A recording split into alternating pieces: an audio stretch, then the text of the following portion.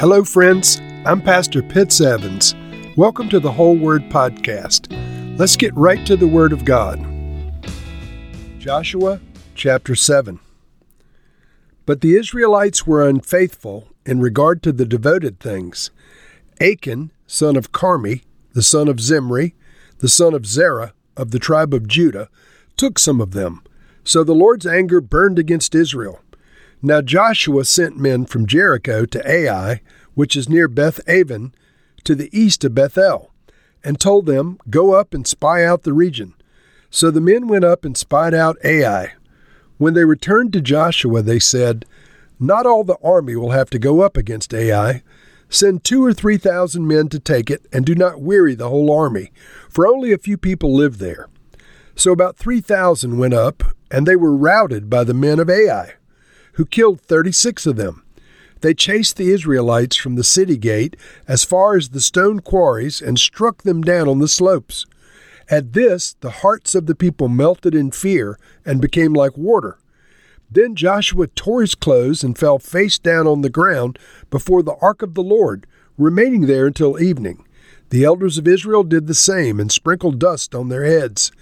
And Joshua said, "Alas, sovereign Lord, why did you ever bring this people across the Jordan to deliver us into the hands of the Amorites to destroy us?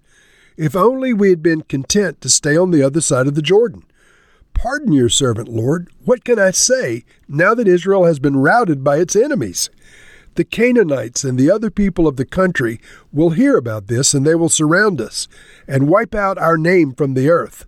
What then will you do for your own great name?" The Lord said to Joshua, "Stand up. What are you doing down on your face? Israel has sinned. They have violated my covenant, which I commanded them to keep. They have taken some of the devoted things. They have stolen. They have lied. They have put them with their own possessions. That is why the Israelites cannot stand against their enemies. They turn their backs and run because they have been made liable to destruction. I will not be with you anymore unless you destroy whatever among you is devoted to destruction. Go and consecrate the people. Tell them, 'Consecrate yourselves in preparation for tomorrow.' For this is what the Lord, the God of Israel, says. There are devoted things among you, Israel. You cannot stand against your enemies until you remove them. In the morning, present yourselves tribe by tribe. The tribe the Lord chooses shall come forward, clan by clan. The clan the Lord chooses shall come forward, family by family. And the family the Lord chooses shall come forward, man by man. Whoever is caught with the devoted things shall be destroyed by fire, along with all that belongs to him. He has violated the covenant of the Lord and has done an outrageous thing in Israel."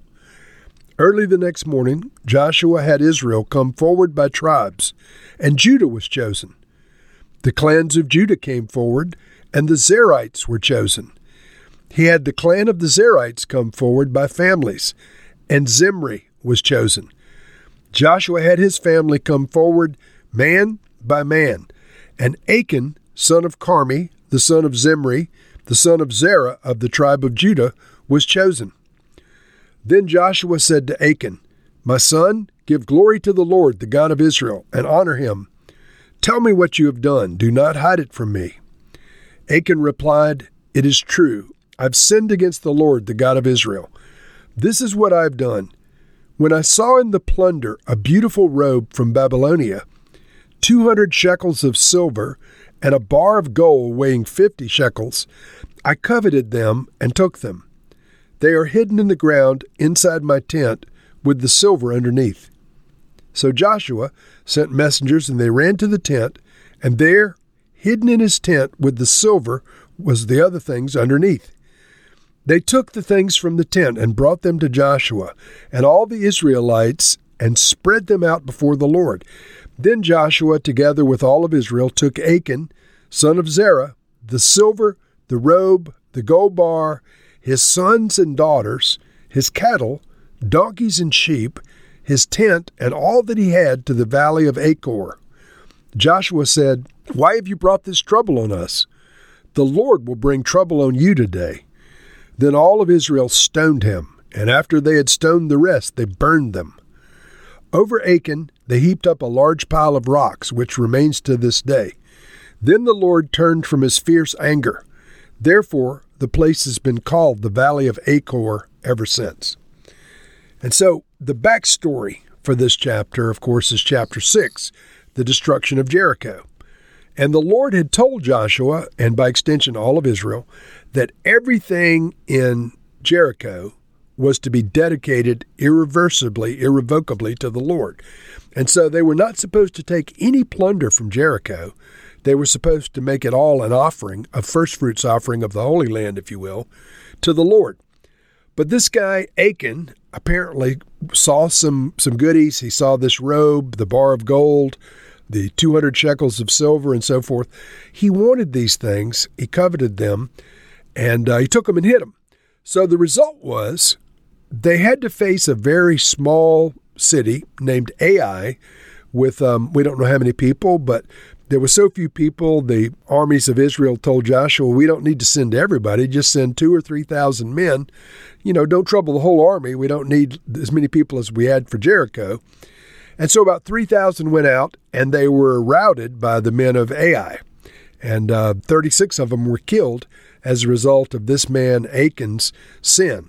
So the army was routed, and 36 men died because of the one man's sin, the covetousness. So God explained to Israel that he had withdrawn his protection for their disobedience.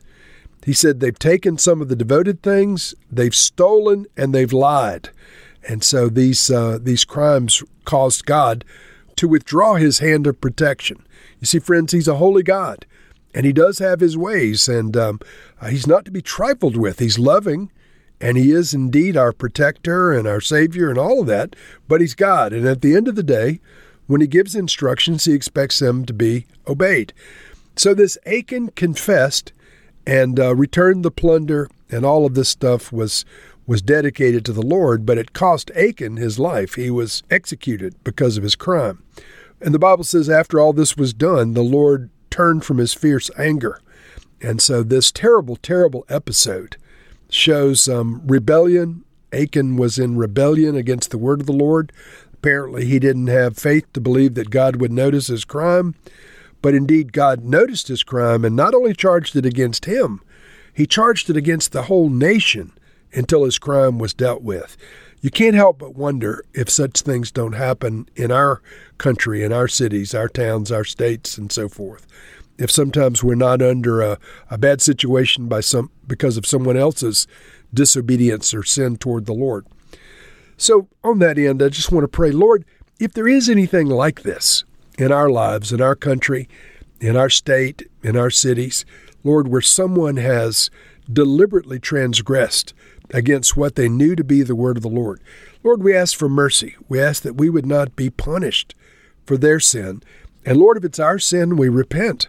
God, forgive us. Don't withdraw your protection. If you have withdrawn your hand of protection, please, Lord, come back and protect us. We need you, God. Give us grace to obey. Give us grace to serve you in the way that you want to be served. We pray all these things now in Jesus' name. Amen.